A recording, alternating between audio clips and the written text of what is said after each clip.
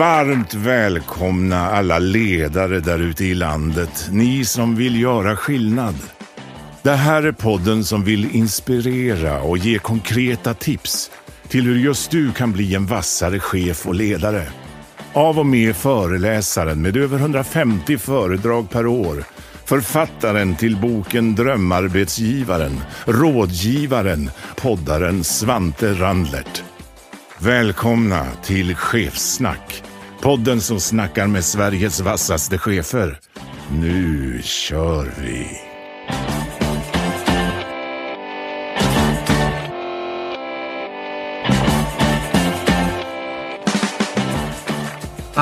Varmt välkommen tillbaka till ledarskapspodden Chefssnack. Normalt, om du lyssnar samma dag vi kommer ut så kör vi på måndagar. Jag har ju börjat och busa lite under varje säsong nu och gör lite extra avsnitt med människor som inte är ledare just nu men som har väldigt kloka tankar. För ledarskap är komplext, ledarskap är brett, men alla är vi människor. Så därför har jag bjudit in några stycken per säsong nu och den tredje gången vi kör extra avsnitt här under hösten 2020. Varmt välkommen Navid Modiri. Tack snälla. Idag ska vi prata lite på djupet om människor, om konflikter, om närvarande, om olikheter. Är du med varför jag bjuder in just dig? Absolut. Jag älskar konflikter, Svante. Ja. Nu ska vi kan väl lägga korten på bordet. Ibland brukar jag säga när jag har en relation med gästen så brukar jag säga det tidigt. Ska vi lägga korten på vår relation? Jag överlåter till dig. Det är lite roligare ibland. Precis. Vi är alltså bröder. Det är svårt att tro, men vi kommer från samma mamma. Bara att Svante pratar lite konstigare med, men jag lärde mig svenska snabbare. Ja. Ja, men vi har känt varandra ett tag nu.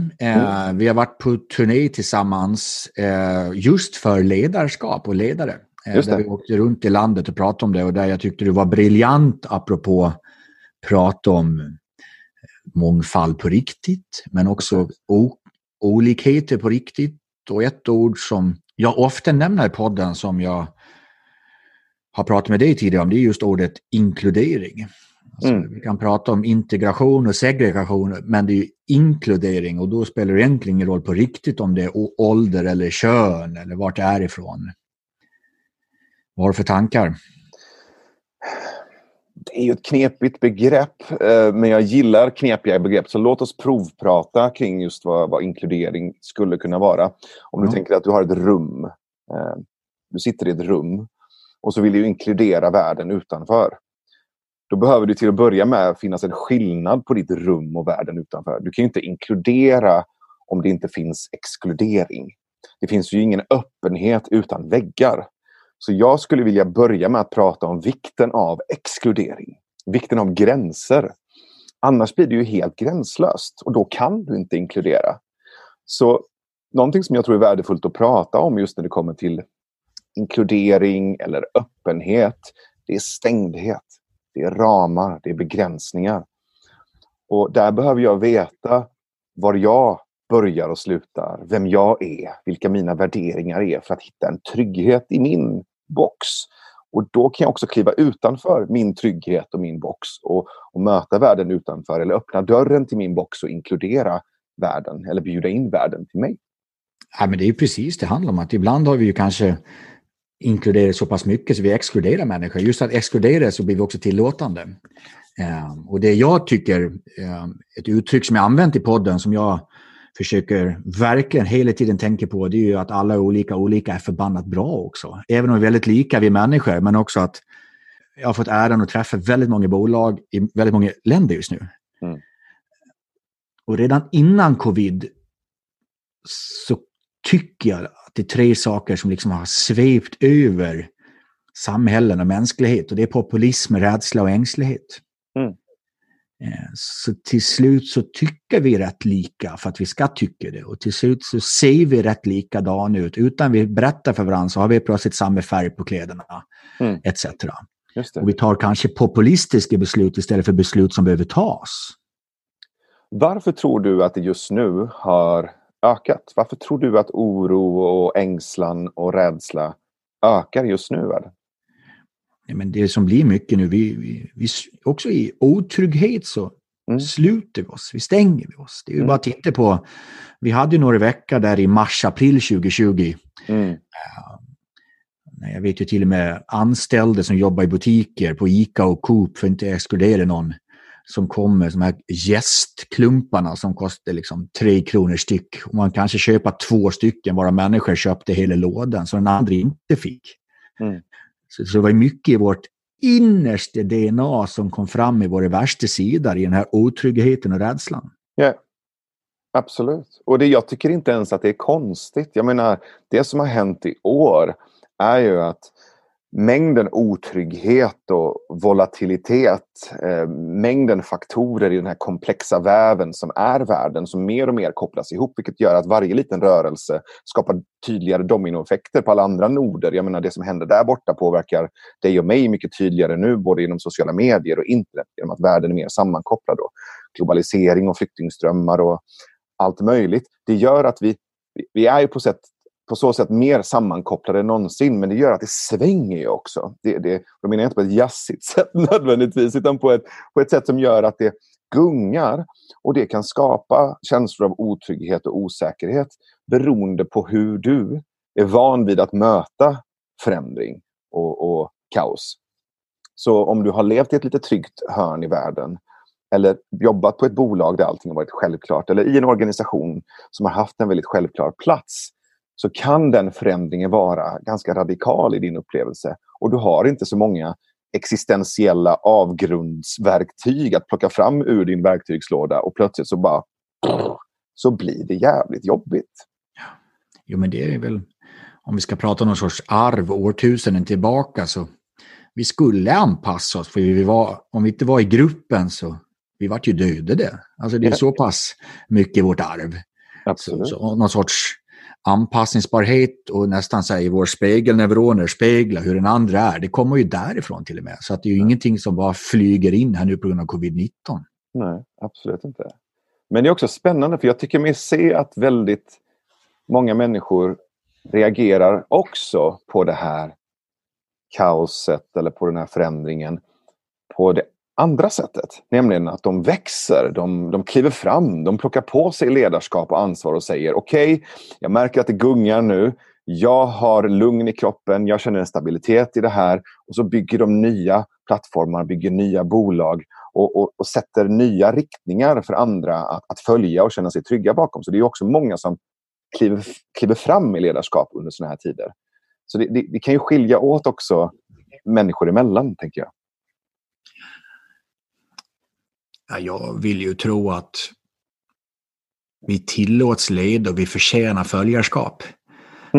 Och de som inte kliver fram nu och inte tillåts leda, de tillåts ju inte leda. Det är så pass enkelt. Och den där som auktoritära som står och skriker med handen, nu ska vi göra så här, den får inte med sig följarskapet. Och det jag tycker är intressant, efter vi lämnar den värsta oron där i april, det jag är stolt över, det är att jag ser en just nu mer och mer tillsammansprojekt. Tillsammansprojekt inom organisationerna, men jag ser tillsammansprojekt branschöverskridande som jag inte sett tidigare. Så har vi varit nere och vänt på någon botten och stött i det där, så när vi nu börjar studsa lite uppåt, så tycker jag det finns något väldigt gott i viljan av att göra saker tillsammans. Har du sett det också? Absolut. För jag pratar lite om ordet otrygghet och vi har pratat lite om trygghet här nu sista tiden. Det du egentligen beskriver där, för jag har en formel av 4 ord, att jag säger tydlighet är trygghet och otydlighet är otrygghet. Absolut. Och det är det kommer till, den är i alla fall som står och skriker med handen, den är i alla fall tydlig, och det kan skapa en viss trygghet i det. Ja, visst, exakt så. Apropå hur man mår, du har ju varit transparent och pratat mycket om din utbrändhet genom åren. Och många har ju vad är arbete, vad är fritid idag? Det är samma köksbord som en arbetsplats, som är ens hem där man äter med barnen på kvällen. det är inte alla som har fulladdat batteri hösten 2020. Det är inte till och med få som har fulladdat batteri, om jag ska vara ärlig. Du som har varit nere och studsat några gånger och lärt dig saker. Du har ett antal tusentals ledare som lyssnar på dig nu. Apropå energinivå och hur man mår. Vad vill du säga till dessa ledare? Någonting som har hjälpt mig är rutiner. Och gränser och avgränsningar. Att inte låta allting bara flyta ihop, oavsett om det är arbete och fritid eller mina olika roller eller olika saker jag gör, utan ha tydliga rum. På samma sätt som du har ett kök där du lagar mat och där du har en toalett där du går och skiter. Du har inte en toalettstol i köket och du står inte och lagar mat på toaletten. Så finns det ett behov av att göra olika saker i olika rum, men också att vara medveten om att nu förflyttar jag mig från det här rummet till det här rummet. Så jag har försökt tydliggöra mitt liv och avgränsa de här olika rummen nu när även jobbet har skett hemma. Så att jag har min lilla arbetshörna som jag tror många andra har också. Och sen så har jag inte det på köksbordet. Jag gör tydligt att nu går jag hem från jobbet. Och så kanske jag gör någon liten ritual när jag går hem från jobbet. För att det ska verkligen kännas som att nu lämnar jag det där och så går jag hem. Men ett av mina absoluta bästa lifehacks just nu är att jag har plockat bort alla mina sociala medieappar och även min mail från min telefon. Det var inte lätt, men det har förändrat allt. Och jag vet att både du och jag är väldigt intresserade av begreppet närvaro och närvarande.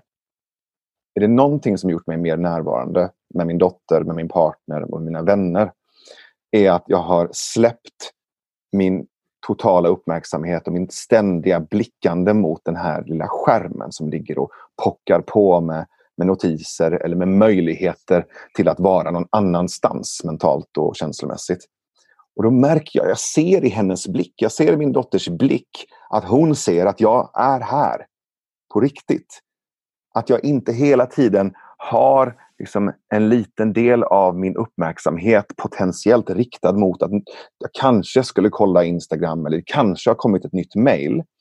Jag kollar mejlen på min dator och sen stänger jag ner min dator. Den ligger på mitt skrivbord och det är inte där jag umgås med min dotter. Det är en avgränsning.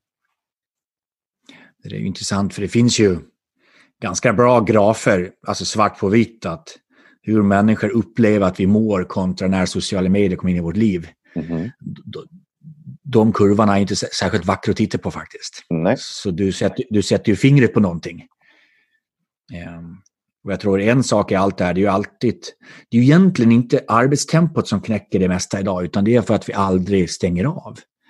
Eller aldrig laddar batterierna. Att vi alltid är påkopplade. Det är det jag tolkar lite det du vinner i det du gör där. Och man får inte glömma den. Absolut.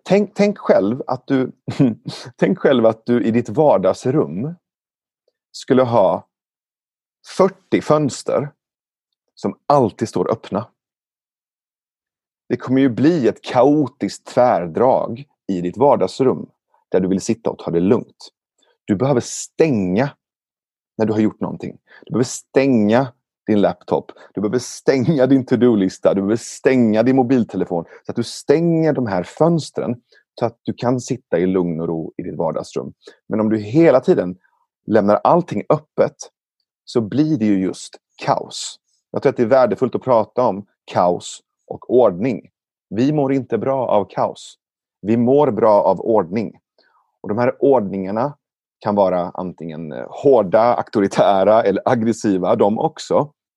Eller så kan de vara kärleksfulla. Och kärleksfullt satta ordningar skapar trygghet. Kaos skapar också otrygghet. Så där någonstans har jag studerat och försökt förstå och lära mig om hur vi funkar som psykologiska, emotionella och även andliga varelser. Och just begreppet kaos återkommer ofta. Kaos och otrygghet. Ja, ett ord jag tycker vi borde läsa på mer om, men definitivt prata mer om.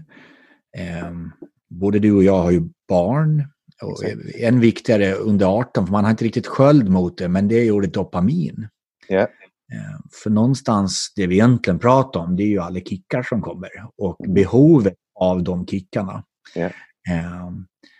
Och inte ens jag som har fyllt 40 kan värja mig mot de kickarna, att jag vill ha mer av dem.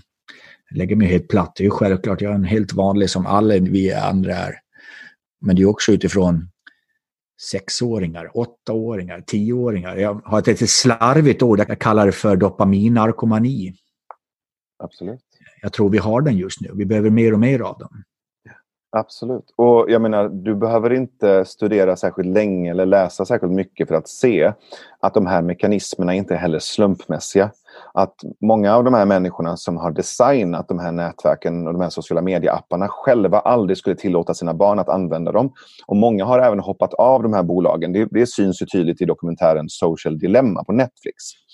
Och det du kan se i de här studierna, Jonathan Haidt är en person som jag är väldigt nyfiken på, som har skrivit och delar med sig av sin forskning. Det visar ju speciellt då på att små flickor, alltså unga kvinnor, mår otroligt dåligt av att i tidig ålder skaffa sociala medieappar. Så det handlar inte om att sociala medier är fel. Det handlar om att deras hjärnor inte är redo. Precis på samma sätt som att deras hjärnor inte är redo för att dricka alkohol innan de är 20-25, så är inte deras hjärnor redo att öppna upp socialt för hela världen. Det är ju helt bisarrt egentligen. Och de här dopaminkickarna som du pratar om, när de har gått tillräckligt långt så kan man se på amygdalan i hjärnan att den får samma storlek och uppsvälldhet som människor med PTSD, alltså posttraumatisk stressdiagnos. Så att det här skapar alltså traumahjärnor hos små flickor. Så i Jonathan Haidts forskning så visar det på att om du som ung tjej specifikt skaffar till exempel Instagram på högstadiet istället för i gymnasiet, så ökar risken för psykisk ohälsa med 50%. Så bara genom att vänta och ha integriteten nog som förälder att säga, vet du vad? Jag förstår att det här är viktigt för dig, men inte just nu. Att vänta med att låta dina barn skaffa Instagram eller Facebook tills de går på gymnasiet istället för högstadiet, så minskar du risken för psykisk ohälsa för just flickor specifikt med 50%. Jag säger inte att det här är lätt att göra som förälder. Det är skitsvårt. Jag tror alla som sitter och lyssnar nu känner igen sig. Men om vi ska koppla till oss vuxna och vi som lyssnar på den här podden och många som brinner för ledarskap. Du nämnde ju ett ord där, ordet gräns. Och motsatsen, det blir också så här gränslöst. För någonting samhället blir så blir det mer och mer gränslöst. Och också på ett sätt skapar ju viss kaos. Och som du sa, tryggheten kommer ju från en viss tydlighet också. Så det är ju rätt intressant i sig på det stora att när världen blir mer och mer gränslös så behöver vi nog få ner mer och mer gränser. Men det är inte där vi lägger mycket prat just nu, tycker jag. Nej, precis. Och det där är väldigt spännande. Jag pratade med en kompis om det idag. Att just gränslöshet genomsyrar väldigt många lager av vår tillvaro just nu. Till exempel gränslösheten mellan jobb och fritid. Gränslösheten mellan dina olika fokus. Men också om du tittar på just våra konsumtionsmönster, så handlar ju det mer och mer också om gränslöshet. Alltså mer och mer valfrihet. Du får fler och fler alternativ. Och det har vi på något sätt gjort om, nästan som en ideologi. Att det är frihet. Gränslös valfrihet är inte frihet. Det är ett av de största fängelserna som finns. Och det har vi fått helt om bakfoten. Om du tittar på forskningen kring beslutspsykologi, som jag tror är väldigt viktig för många ledare. Du behöver din energi för att ta beslut som ledare.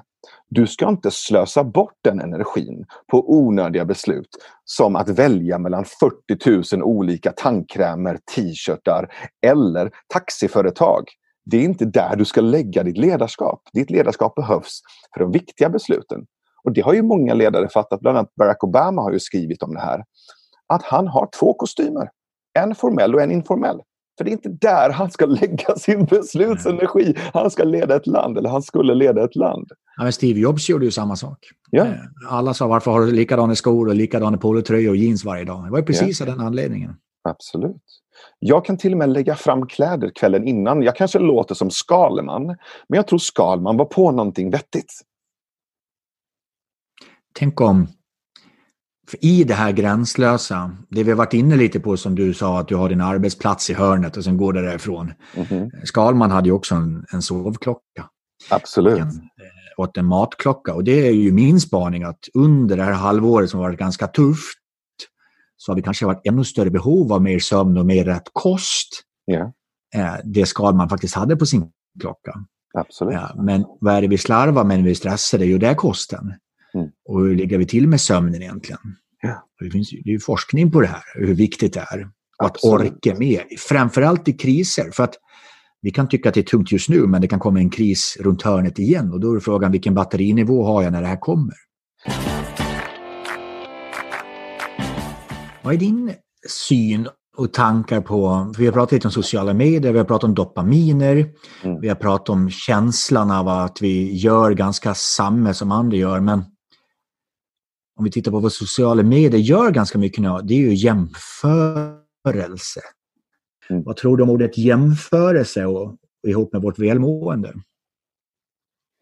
Jag tror inte att sociala medier gör någonting. Det är en teknologi. Vi gör någonting.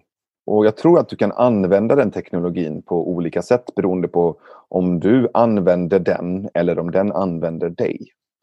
Ta en hammare till exempel. Du kan ta en hammare och slå in skallbenet på någon. Du kan också ta en hammare och bygga en hel by.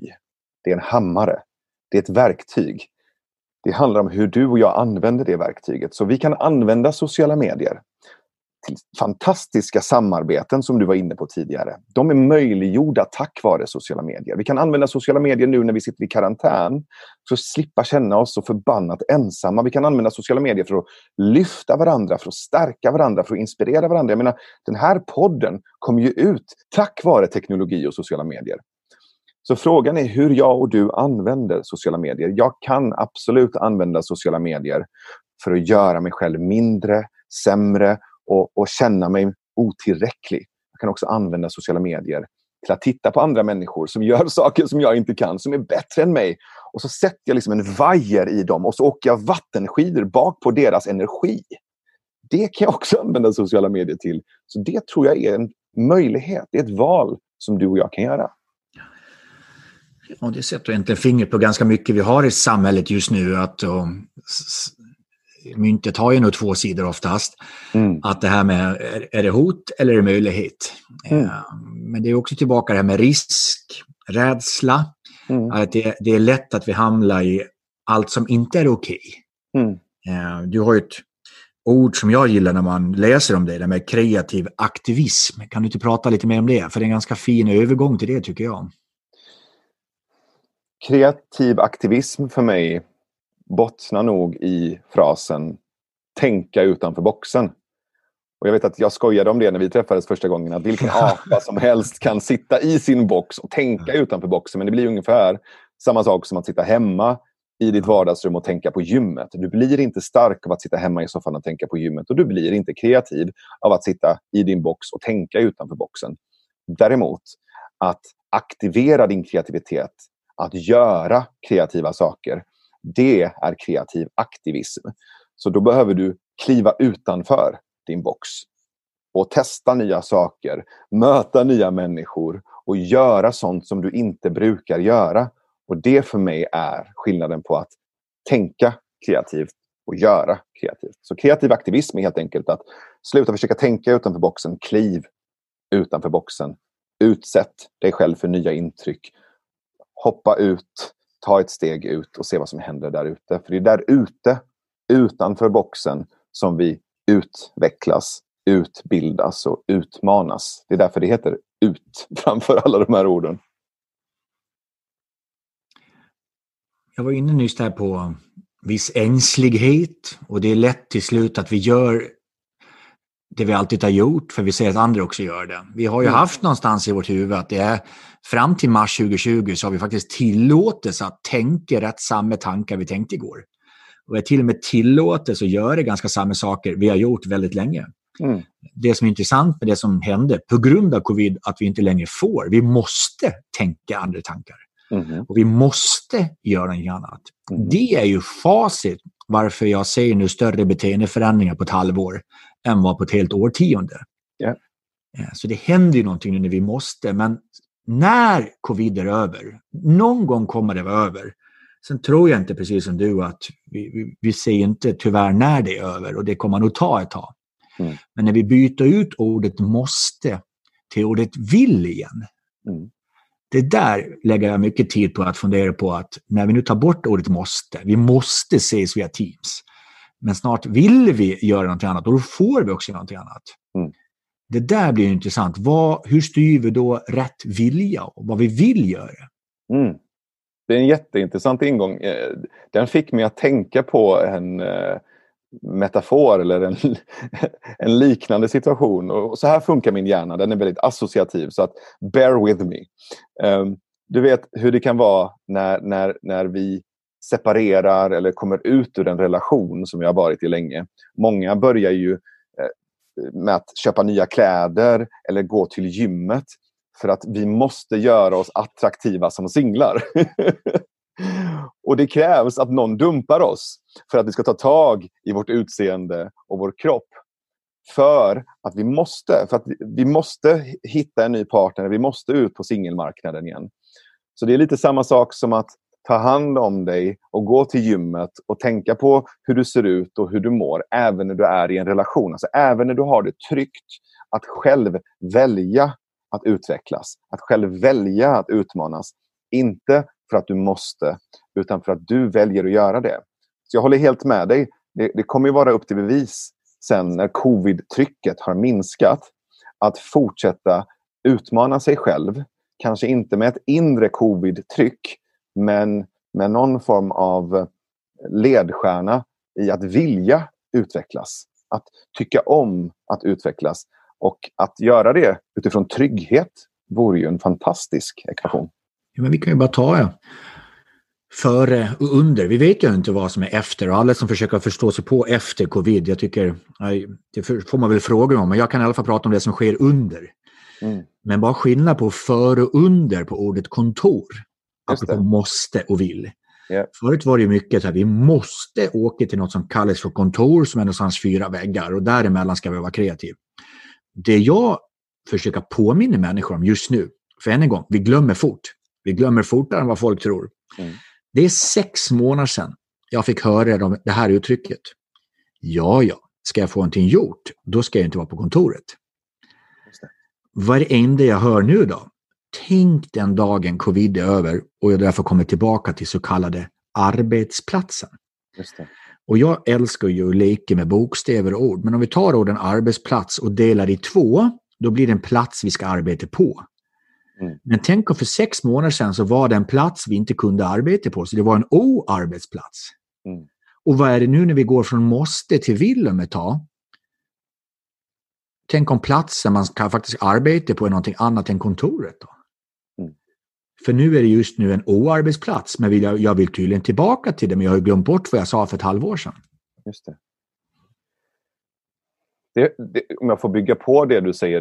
Det får mig att tänka på är igen gränser och gränslöshet. Jag tror att det människor säger när de säger att jag hade svårt att få någonting gjort på min arbetsplats tidigare. Inte nödvändigtvis bara handlar om att det var vår arbetsplats, utan hur våra arbetsplatser ser ut idag. Öppna arbetslandskap. Det är ett annat sätt att säga gränslösa arbetslandskap. När du sitter i ett gränslöst arbetslandskap utan väggar, utan gränser, utan begränsningar, så läcker det ju in sociala intryck och chatter och brus hela tiden. Det är klart att du inte kan fokusera på att få dina uppgifter och projekt gjorda. För att våra hjärnor tar in allt det som pågår och händer. Det är svårt. Det känns som att du blir distraherad för att du blir distraherad. Och sen så händer covid och vi sitter hemma vid köksbordet med familjemedlemmar och inte bara de fysiska varelserna runt omkring oss, vänner, familjemedlemmar, hundar, där det läcker in en massa intryck. Utan också, du ser din disk, du ser den obäddade sängen, du ser andra typer av uppgifter som behöver bli gjorda. Det är klart att det är svårt för dig att fokusera på din uppgift och dina projekt. Så jag tror att den röda tråden här inte nödvändigtvis har bara med de här platserna att göra, utan också hur vi ser på arbete. Arbetsplatsen har blivit en gränslös social marknad. Det är en tjattrig basar och människor undrar varför de blir utbrända och har svårt att få saker gjort. Det som jag tycker är intressant som det som har skett nu, det är ju egentligen att huren är förändrade. Vaden är ju kvar. Om vi tar en arbetsplats som det hette, en plats vi ska arbeta på. Hur vi gör det gör vi annorlunda just nu. Vi kan ta ett annat ord. Att ses. Yeah. Du och jag ses just nu. Men så som vi ses just nu, hösten 20, hade inte vi setts om det hade varit en annan tid. Nej. Så begreppen är kvar. Och det trygghet, det vi pratar om hur länge som helst, men trygghet då var ju mat på bordet. Trygghet idag, det är mycket det vi diskuterar idag. Så det jag vill att alla funderar på, det är ju att vadet är ju det bestående ordet. Men definitionen och kalibreringen på huret är ju något helt annan innebörd. Just det. Det är den vi måste förstå, att hur är en plats man kan arbeta på då? Det heter ju ännu arbetsplats, men det huret är en annorlunda. Absolut. Och jag tror inte nödvändigtvis att vi behöver benämna det sociala eller det relationella på arbetsplatsen som någonting negativt. Jag tycker inte i sig att det är negativt. Jag jobbar ju väldigt nära många ledare och har en del ledare som återkommande kunder och klienter som jag stöttar i ledarskap. Och det jag hör att många har svårt för är just avgränsningar. Att vara social, att du har relationer på jobbet, att du har ett sammanhang som är viktigt för dig att komma till, som känns meningsfullt. Det är också värdefullt. Men det är en del av det. En annan del av det är dina uppgifter. Saker du har att göra som du behöver göra. Dina projekt, dina tasks. Sånt som ligger på din to-do-lista. Jag skulle vilja separera dem till 2 olika rum. 2 olika tillstånd, om vi säger så. Det finns ett projektfokus och det finns ett relationsfokus. Och båda är viktiga. Men vi kan inte göra båda samtidigt, för det är 2 olika delar av vår hjärna. Så de behöver vi separera. Jag tror att separation är viktig. Jag tror att begränsning och avgränsning är viktig. Så att om vi har ett större gemensamt vardagsrum på arbetsplatsen som är till för det sociala och det relationella, och så har vi det där. Så vi vet att när jag går in där så är det för att prata med andra, för att fika, för att hänga, för att socialisera. Då har vi de spelreglerna för det rummet. Och sen har jag mitt rum där jag kan stänga om mig. Förr i tiden så kallade vi det för kontor. Jag älskar kontor. Nu kallas det för tysta rum. Det är det sjukaste jag har hört. Det är kontor. Jag saknar kontor, Svante. Så att vi kan gå in i kontoret, stänga om oss och göra projektet. Göra uppgifterna och få de sakerna gjort. De här 2 rummen, båda de ingår i arbetsplatsen. För att du är både social och uppgiftsfokuserad. Ja, jag får en tanke där. Jag var 5-6 år sedan nu. Då hade jag en global kund som hade sitt huvudkontor i Amsterdam.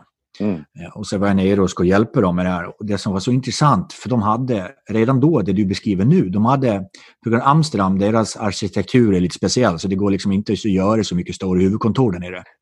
Så de hade köpt upp gamla byggnader nästan som en cirkel i city. Så deras kontor låg på olika ställen men ganska nära varandra. Men mitt emellan alla så kallade kontor, då hade de köpt en nattklubb. Och sen döpte de det till People Place. Snyggt. Och det var där man gick för att ta frukosten. Man gick dit för att bygga relationer med kollegor över gränserna. Men sen gick man tillbaka till sitt kontor och gjorde det man skulle göra. Så de separerade där jag arbetade och där jag var social. Perfekt. Det är en beskrivning på det du egentligen är. Hur... Absolut. Ja. Och den separationen kan du även göra på 2 andra parametrar. Tidigare när jag har pratat mycket om kreativitet och varit ute och föreläst om det och hjälpt organisationer och ledare med den kreativa processen, med innovationsprocessen, så har jag gjort en annan uppdelning. Nämligen 2 olika rum. Ett rum för produktion och ett rum för innovation. Och det är också 2 olika fokus. Produktion är ju rummet där vi gör det vi har kommit fram till. Det viktiga där är effektivitet, produktivitet, att ta oss framåt mot våra uppsatta mål. Fabriken, så att säga. Sen har du det innovativa rummet, där syftet är att tänka större, tänka fler idéer, att kunna få tillgång till fler av dina inre resurser, att spåna, att brainstorma, men också att testa och prototypa, och det kallar jag för labbet. Du behöver på ett företag både fabriken och labbet, men det får inte vara i samma rum. Du kan inte sätta labbet i fabriken eller sätta fabriken i labbet. För sätter du labbet i fabriken så skapar du otrygghet. För det stoppar ju produktionen. Och sätter du fabriken i labbet så skapar du begränsningar. För att du står i vägen för innovationsprocessen. Så även där så tjänar vi på att separera. Att skapa 2 olika rum med 2 olika syften och 2 olika typer av spelregler. Det är intressant, för desto mer vi har drivit på sista åren så har det blivit mer och mer gränslöst. Och vi har sett fördelar med det, säger vi. Men egentligen är det ju gränser vi kan vara trygga av. Absolut. Så varför tror du, det här är jag väldigt nyfiken på, varför tror du som har jobbat mycket med ledare och ledarskap att det blir så flytande? Varför blir det så gränslöst just nu? Ett ord som dyker upp i mitt huvud som många strävar efter. Det är ett engelskt uttryck, förlåt om jag slänger in andra ord, men det är blended. Vi letar blandningar av allting. Alltså, learning ska vara blended. Relation ska vara blended. Allt blir lite blandat. Det kommer väl någonstans från ordet flexibilitet, som vi har pratat så mycket om, att allt ska vara flexibelt då, va? Och man ska bygga sin egen blended learning etc. Men det kan bli, det är ju att vi vill, gamla klyschan, försöka vara till för allt så blir vi inte till för något. Yeah. Och till slut kanske vi har mixat allting så mycket så att vi har tappat styrkan i det. Och jag håller med. Så jag vill ställa frågan igen. Varför tror du att det blir så? Det hänger inte ihop när vi också med pendlar, alltså pendlingar, motsatser. Det är inte många år sedan alla ska ha sitt kontorsrum som vi pratar om, inte man har nu. Och till slut, det igen hänger ihop lite med det med populism, rädsla och ängslighet. Till slut blir vi en kopia av varandra och så gör vi vad alla andra gör. Pratar vi med ett nytt ord som kommer upp, om det heter agilt eller vad det nu heter, så är vi på det. Men det är ju flockdjuret som kommer fram i oss. Just det. Så det är bara liksom speglar som speglar och till slut så blir det bara spegelbilder av allting och ekon och kaos och inga ramar eller väggar överhuvudtaget. Och ingen minns var det började. Kan vara. Men sen också det här, det finns ju fördelar med allting, men ord jag pratar mycket om det är att experimentera. Att vi måste röra oss framåt, vi måste testa. De ledarna som imponerar på mig mest, framförallt i sådana här svåra tider, det är de som vågar faktiskt ta beslut utan att vi har all fakta. Men vi rör oss framåt. Och när vi inser att vi har rört oss framåt och att det blir fel, att vi justerar det beslutet hela tiden. Och för mig är det där att vi måste våga tillåta experimentera och testa. Yeah. Ja, men blir vi för rädda och ängsliga så blir det inga experiment till slut. Nej. För rädda människor vågar mindre. Punkt slut. Om vi går tillbaka där vi började prata i samtalet. Jag säger några ord, Navid, och sen vill jag höra, för du vet att jag tycker du är en klok människa. Och jag lyssnar på mycket av dina tankar. Och sen reflekterar jag och så säger jag så här, vad kan jag ta med av det? Så här kommer några ord som jag vill höra hur du tänker. Okay. Inkludering, exkludering. Du kan inte inkludera om du inte exkluderar. Säg att du har en klubb. Om alla får vara med så är det inte en klubb. Det finns inget värde i en klubb där alla får vara med. Så för att överhuvudtaget kunna inkludera någon i något så måste det finnas något som är avgränsat.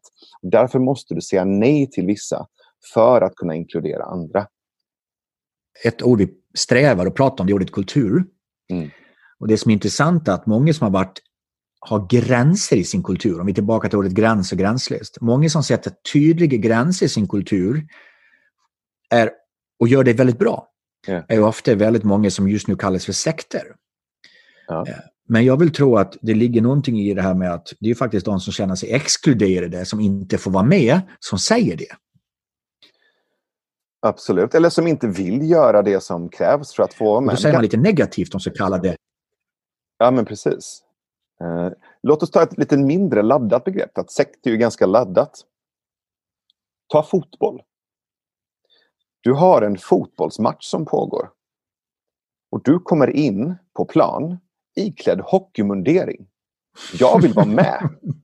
Du får inte vara med, för det här är fotboll. Jag känner mig exkluderad. Ja, vet du varför? För det är du. För det här är fotboll. Och på den här planen så spelar vi fotboll. Och de här reglerna gäller. Och de där kläderna funkar inte.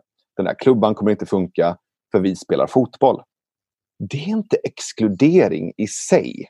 Det är att sätta en ram runt någonting. Och om det nu räknas som exkludering, ja, men då kanske exkludering också behövs. Jag vet att många företag har ju inclusion officers, alltså inkluderingsministrar eller inkluderingsgeneraler. Jag skulle vilja utmana svensk näringsliv att också ha exkluderingschefer. Alltså människor som säger nej. Du passar inte hos oss. Vi vill inte att du jobbar hos oss. Hos oss så säger vi nej till det här. För det skapar också trygghet. Du måste också kunna lära dig säga nej till saker. Annars kan du inte säga ja till saker. Vad ska en diskrimineringsombudsman säga om sånt? De får säga precis vad de vill. Och det är där jag tycker det är spännande med ledarskap. En av de egenskaperna som jag uppskattar mest hos ledare, det är lugn integritet. Det är ledare som säger nej utan att höja rösten. Nej tack. Här går vår gräns. Nej tack. Vi gör inte så, vi jobbar inte så. Nej tack. Du ska inte jobba hos oss. Det är inte en rättighet att få vara var som helst och göra vad som helst. Det är en barnslig inställning. Det är totalt gränslöst. Och de människorna vill du inte ha som kollegor. Bra. Ett annat ord. Kränkthet. Det här är någonting som jag har pratat väldigt mycket om. Speciellt i min podd Hur kan vi? Jag upplever att det existerar kränkthet. Jag vill inte på något sätt säga att all kränkthet är fel. Det finns tillfällen där människor kränker dina rättigheter. Med våld, med aggressivitet, med olagliga handlingar. Då menar jag både juridiskt olagliga men också handlingar som kränker dina mänskliga rättigheter. Men då behöver vi förstå vad de mänskliga rättigheterna är för någonting och ha läst på. Det är inte din rättighet att få jobb var som helst och göra vad som helst. Det är inte din rättighet att vara med i vilken klubb som helst överallt. Om du och jag till exempel driver en klubb eller en förening som handlar om att stötta mäns psykiska hälsa, då är den för män. Vi diskriminerar inte kvinnor. Vi väljer män. Vi väljer att fokusera på män. Samma sak åt andra hållet. Det behövs rum där kvinnor får vara i fred från oss män. Och jobba och stötta och läka och hela sig själva och varandra. Det är inte diskriminering. Bara för att människa upplever sig själv som kränkt betyder inte att hon är det. Det finns en verklighet. Det finns en faktiskhet. Allt är inte upplevelser. Och du har rätt till din upplevelse. Och du har också ibland fel. Men det här sista vi har pratat om mycket så här att kunna säga nej. Att exkludera. För än en gång, du är inne på en upplevelse. Det är ju en känsla. Och det är mottagaren som kan få en känsla av det någonting man har sagt. Absolut. Hur gör vi det här liksom konsensus-Sverige där vi alla ska med och gärna tycka ganska samma? Vi lär oss att tåla andra människors känslor. Du får vara arg på mig om du vill. Du får vara ledsen på mig om du vill. Du får vara besviken. Du får känna dig kränkt. Jag behöver inte tro att det handlar om mig hela tiden. Det finns också tillfällen där jag säger någonting som är jobbigt för dig att höra. Och istället för att ta ansvar för det arbetet du behöver göra med dig själv, så väljer du att projicera. Genom kränkthet bland annat. Eller att säga att jag är en idiot. Och då behöver jag lära mig att bli kallad för idiot, sexist, homofob, rasist. Du får lov att kalla mig det. Jag är okej med det. Jag behöver inte bli metakränkt för att människor kallar mig för rasist. Och tro mig, jag blir kallad för ganska så grova saker. För av någon anledning så är jag en väldigt tacksam projektionsyta. Så jag har fått lära mig att tåla det. Tåla människors projiceringar, triggers, känslor. Det är okej. Du får känna så. Och vi kan prata om det. Jag behöver inte ta det till mig eller ta åt mig av det. Jag vet vem jag är.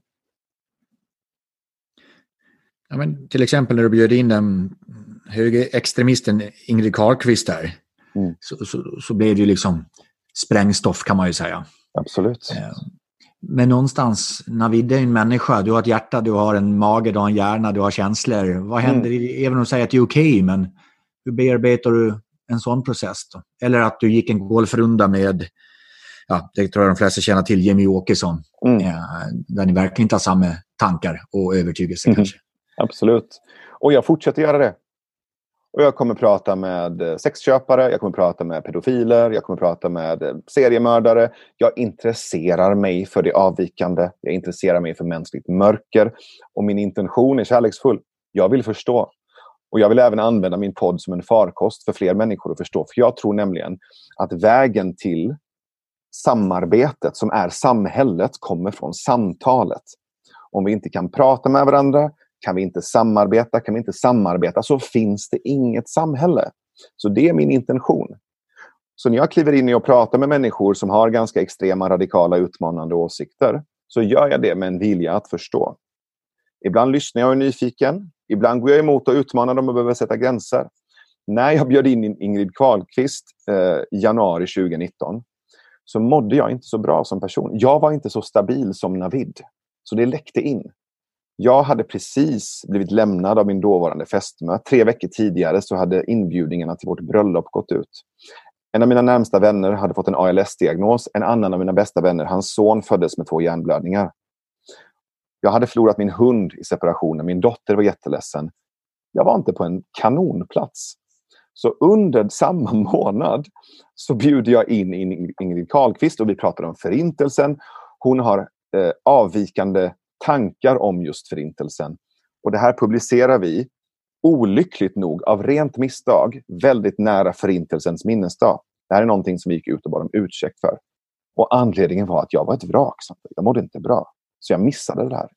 Och sen så blev jag stämplad som rasist, nazist, förintelseförnekare. Trots att jag i 15 år av mitt liv har jobbat mot rasism, mot nazism och främlingsfientlighet. Det gjorde ont. Det är klart att det gjorde ont. Då läckte det in. Jag var inte på en plats där jag kunde stå lugnt och låta de här projiceringarna glida av mig. Jag tyckte synd om mig själv. Jag var ledsen. Så jag trodde att det här handlade om mig. Så det gjorde ont. Och ibland kommer det vara så. Jag kommer säkert hamna där igen. Men de senaste 2 åren så har jag också lärt mig att skaffa lite olja i huden. Så att de här projiceringarna istället för att tränga in i min hud pärlar sig som vattenpärlor pärlar sig på sjöfåglar. Och det tror jag är ett arbete som jag kommer behöva fortsätta göra. Som vi alla, oavsett om vi är ledare i näringslivet eller i organisationer eller samtalsledare som jag är. Vi behöver lära oss att inte ta emot andra människors projektioner. Det handlar inte om mig. Det handlar ofta om personen själv. Låt oss prata just om ett ord som jag vet att du är duktig på. Som alla vi vill vara bra på. Samtal. Om vi ska klyva den molekylen lite. en relation för mig kan aldrig vara ensidig. Mm. Det går inte att ha en ensidig relation. Så fort vi nämner ordet relation så är den minst tvåsidig. Mycket idag blir ganska ensidigt och envägs. Avsändare, mottagare. Inte en dialog med andra ord, utan väldigt mycket monolog. Avsändare. Motsatsen till det är ju det goda samtalet. Om du som har lagt timme och vecka, månad, år och snart årtionden på ett ord samtal. Gott samtal. Ingredienser. För mig började alltid med ett ord på en plats. Och det är nyfikenhet. Genuin nyfikenhet. Och det fina med nyfikenhet är att det går inte att fejka. Och det jobbiga med nyfikenhet är att det går inte att fejka. Så att om jag låtsas vara intresserad av dig så kommer du märka det. Om jag säger hur mår du i förbifarten och sen bara går, så undrar inte jag hur du mår. Det är bara en artighetsfras. Jag kan också säga hur mår du? Och stanna kvar i nyfikenhet för att höra hur du faktiskt mår. Den genuina nyfikenheten handlar både om att vara nyfiken på hur du mår, vem du är, men också hur du och jag skiljer oss från varandra. För vi har olikheter. Att vara nyfiken på vad du kan lära mig till exempel. Att vara nyfiken på var du kommer ifrån, vilka perspektiv du har. Att vara nyfiken på vad du menar istället för att göra antaganden. Jag lärde mig någonting väldigt spännande nyligen om skillnaden mellan en observation och en projektion. En observation är att jag lägger märke till att du sitter och ler nu mot mig genom skärmen. Det är en observation. Du har ett litet leende på läpparna och lite runt ögonen. En projektion är att jag tror mig veta varför du ler. Istället för att fråga dig, varför ler du just nu? Så det är skillnaden på en observation och en projektion. Så jag skulle vilja bjuda in nyfikenhet istället för antaganden, istället för projektioner, istället för frågor eller istället för fördomar. Fråga istället. Varför kom du sent? Varför tittar du på mig så där? Varför sitter det en person längst fram på min föreläsning med armarna i kors? Min projektion kan vara att personen är sur. Men om jag frågar så visar det sig att han är jättefokuserad. Och när han är fokuserad, då lägger han armarna i kors och så spänner han blicken. Och det får jag inte reda på. Nej. Om jag inte är nyfiken. Så nyfikenhet skulle jag säga är basen i ett gott samtal. Genuin nyfikenhet. Och människor, som jag sa, känner av när du inte är nyfiken. För vi har långa bullshit-antenner. Och de börjar vibrera när människor fejkar nyfikenhet. Så var nyfiken på riktigt. Bullshit-antenner, det tyckte jag var ett bra ord. Ja, men, och det kommer ju tillbaka till, vi pratar ju mer och mer om transparens. Bara ett ord, när man tittar på många som kommer in på arbetsmarknaden, som vill komma in på arbetsmarknaden, vad de tittar också på kanske en platsannonser, vad de vill ha. Bara en sån sak att ordet äkthet kommer upp. Säger en hel del. För det var inte eftersträvat på samma sätt förut, utan då var det mer att vi målar upp en bild att allt är fantastiskt. Ja, vi mår så bra. Men bara att ordet äkthet rör sig i de här rummen tycker jag är otroligt intressant. Absolut.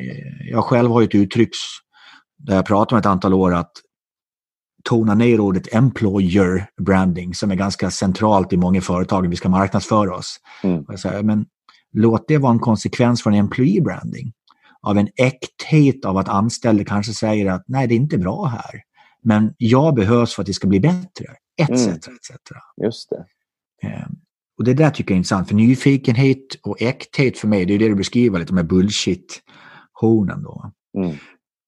Men om vi tar ordet samtal, så nu märker jag älskar ju ord och definiera ord och få förståelse för. nyfikenhet och samtal. Jag tycker inte vi behöver gå många millimeter från de orden tills vi hittar ordet närvarande. Absolut, och det skulle jag säga är den andra ingrediensen, definitivt. Och min personliga, och det vet jag många som har lyssnat på mig, så jag tänker inte ta den igen, för jag har funderat och reflekterat jättemycket på skillnad på att vara synlig och närvarande pappa. Synlig och närvarande vän, och synlig eller närvarande rådgivare faktiskt. Jag menar, jag kan ju synas på scenen, eller jag kan synas på Zooms. Men det är något helt annat att uppleva som närvarande. Absolut. Min fru har rätt i vissa gånger när hon verkligen påpekar åt mig att hur är det med närvarande nu, herr Randlert? Men vi försöker hjälpa varandra till det här, för vi tror ju på en relation att den är tvåsidig. Men satan, ursäkta för min svenska, hur närvarande både svårt det är och hur viktigt det är. Absolut, jag säger inte att det är lätt. Men så fint det är när vi ger varandra vår närvaro. För det är en gåva. Och jag gillar ju också ord och jag gillar att leka med ord. Och att se närvaro som en gåva är väldigt fint, för att ordet närvaro på engelska är to be present. Det är en present. Det är en present som du kan ge en annan människa. Du ger din närvaro till en annan människa som en present. Och den presenten, tror jag, översätts till: jag vill vara här med dig. Tänk att få någon att känna så. Jag vill vara här med dig. Det finns 1000 andra ställen jag skulle kunna vara på, både mentalt, känslomässigt och fysiskt. Men vet du vad? Jag vill vara här med dig. Det är ju fantastiskt att bara ge den gång på gång till sina barn, till sin partner, till sina kollegor, till sina klienter, till sina vänner. Men också till dig själv. För när du hela tiden distraherar dig med sociala medier, smartphones, jobb och allt annat som kan distrahera dig, så är budskapet också till Svante: jag vill inte vara här med dig. Vad lär du dig själv då? Det är ju värdelöshet eller ointresse. Så också när du är själv eller ensam, ge dig själv din närvaro som en present. Vi har pratat lite om sociala medier. Jag har ju tagit ett val. Jag är inte med på Facebook. Jag är där på grund av att jag behöver inlogg. Som ni söker på mig så hittar jag där. Men jag har 0 vänner. Inte ens en enda vän. Men jag möts ju alltid av varför då? Men för mig, och än en gång, jag är på LinkedIn och Instagram mycket. Under det här samtalet har jag funderat på vad ska hända om jag tar bort LinkedIn i min telefon. Om jag bara reflekterar till mig själv. Det är ju mitt arbete, men låt arbetet vara i datorn. Så det är någonting jag ska ta med mig på och reflektera kring. Spännande. För att bli mer närvarande. Sista ordet då. Lyssna. Jag har pratat mycket om skillnad på höra och lyssna. Och min definition höra är ju faktiskt att lyssna vad som sägs. Och lyssna är det att höra vad som inte sägs. Och min upplevelse just nu med teamsmöten och sånt, att det blir väldigt mycket höra och lite av lyssna. Vad är dina tankar? Att det är en fantastisk tredje ingrediens. Och den möjliggörs genom att du har satt de 2 första. Om jag är nyfiken och närvarande, så kan jag lyssna på dig på djupet. Jag kan lyssna bortom orden. Bortom det du säger. Jag kan lyssna bakom. Och det är någonting av bland det vackraste och mest intressanta jag vet.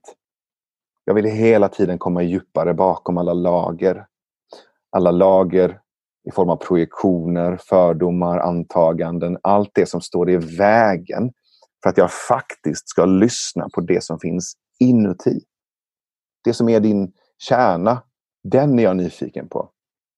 Jag är nyfiken på vad du är rädd för. Jag är nyfiken på vad som inspirerar dig. Jag är nyfiken på vad det är som gör att du kliver upp på morgonen. Eller kanske vad som gör att du vissa månader inte orkar kliva upp. Och för att kunna höra dig från den platsen, så behöver jag vara nyfiken och närvarande. Och lyssna ännu djupare för varje gång. komma bortanför kallprat och ytliga frågor. Också ställa djupare frågor. Ställa frågor som möjliggör för djupa svar. Du är klok som en bok, Navid. Man blir som man umgås, Svante. två män som sitter och bekräftar varandra här. Nej, men jag bjuder ju in dig, Navid, för jag lyssnar mycket på dig. Och jag försöker alltid jobba med öppet sinne och få in inputs som via reflektion kan ge till någon annorlunda tanke. Det är så lätt att hamna i gamla spår och tänka för något vi alltid har tänkt för att vi alltid har gjort det. Det är därför jag älskar att få göra den här podden, att varje vecka träffa människor som har tänkt mycket, som har gjort massor. Och få ställa frågor. Jag startar ju podden av ren nyfikenhet. Att vad är det då? För jag gör ju en intervjuserie med 100 människor om ledarskap. Att finns det någon röd tråd? Finns det någon gemensamma nämnare? Och det är som om man ska göra lite tolkning efter nu cirka 70 avsnitt, 1 timme styck. Den riktiga essensen, det är ju, när jag tänker på dem jag har pratat med, det är ju alltså människocentrerade. Just det. Alltså människan i centrum, människan på riktigt. Jag kallar det för people to people, ja. Men någonstans om jag ska bryta den molekylen så tror jag det ramlar ur 3 grejer. Och det är faktiskt nyfikenhet. Det är faktiskt närvarande. Och faktiskt människor som vill lyssna. Och hoppas du som lyssnar på denna podden just nu gör det. Vilket jag tror av nyfikenhet vill lyssna på vad andra gör. Och kunna vara närvarande. Så att det är syftet varför jag gör den. Och syftet varför jag hoppas du lyssnar vecka ut och vecka in. Navid. Ett ord, jag som gillar ord, du som gillar ord. 4 bokstäver, som är ett väldigt fint ord. Jag vet. Eller jag kan gissa. Ja, vilket tror du, Navid? Jag tror det är tack. Ja. Det är precis det ordet. Jag vill tacka för att du sa ja på min fråga. Jag vet ju att du är bra på att säga nej. Det har vi pratat om idag. Men jag är glad för att du sa tack. Och jag är tack för att du är du. Jag är glad för att du vågar gå mot en viss trängre åsiktskorridor. Vilket jag upplever att vi får. Och att även fast det gör ont i ditt hjärta och mage, tar lite smällar. För det gör du. Du sticker ut. Du skaver. Du går inte i samma led som alla andra. Men det gör ont, jag vet det. Därför behövs du, Navid. Tack, vilka fina ord. Jag uppskattar dig, jag uppskattar det här samtalet jättemycket. Det har gett mig en massa energi. Så tack för dig, Svante, tack för inbjudan och tack för att du gör det här. Otroligt spännande att följa din resa och jag hoppas vi får hänga i köttet snart och kramas och hänga. Det gör vi. Jag avslutar alltid med en låt. För en låt kan beröra, en låt kan få fram känslor och en låt kan också förflytta en till rum som är väldigt intressanta. Och gästen får alltid komma med den låten vi vill avsluta. Så min avslutande fråga, Navid Modiri, är att vilken låt ska vi rulla ut det här avsnittet till? Vilken låt? Bobby McFerrin, Don't Worry, Be Happy. Kan inte det vara några ord som sammanfattar nuläget just nu? Absolut. Det blåser hårt där ute just nu. Så tycker jag det blir bra avslutningsord. Och igen, Navid Modiri, tack. Tack snälla. Here's a little song I wrote. You might want to sing it note for note. Don't worry. Be happy. In every life we have some trouble. But when you worry you make it double. Don't worry.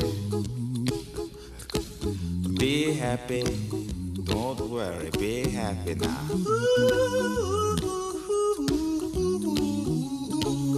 Don't worry.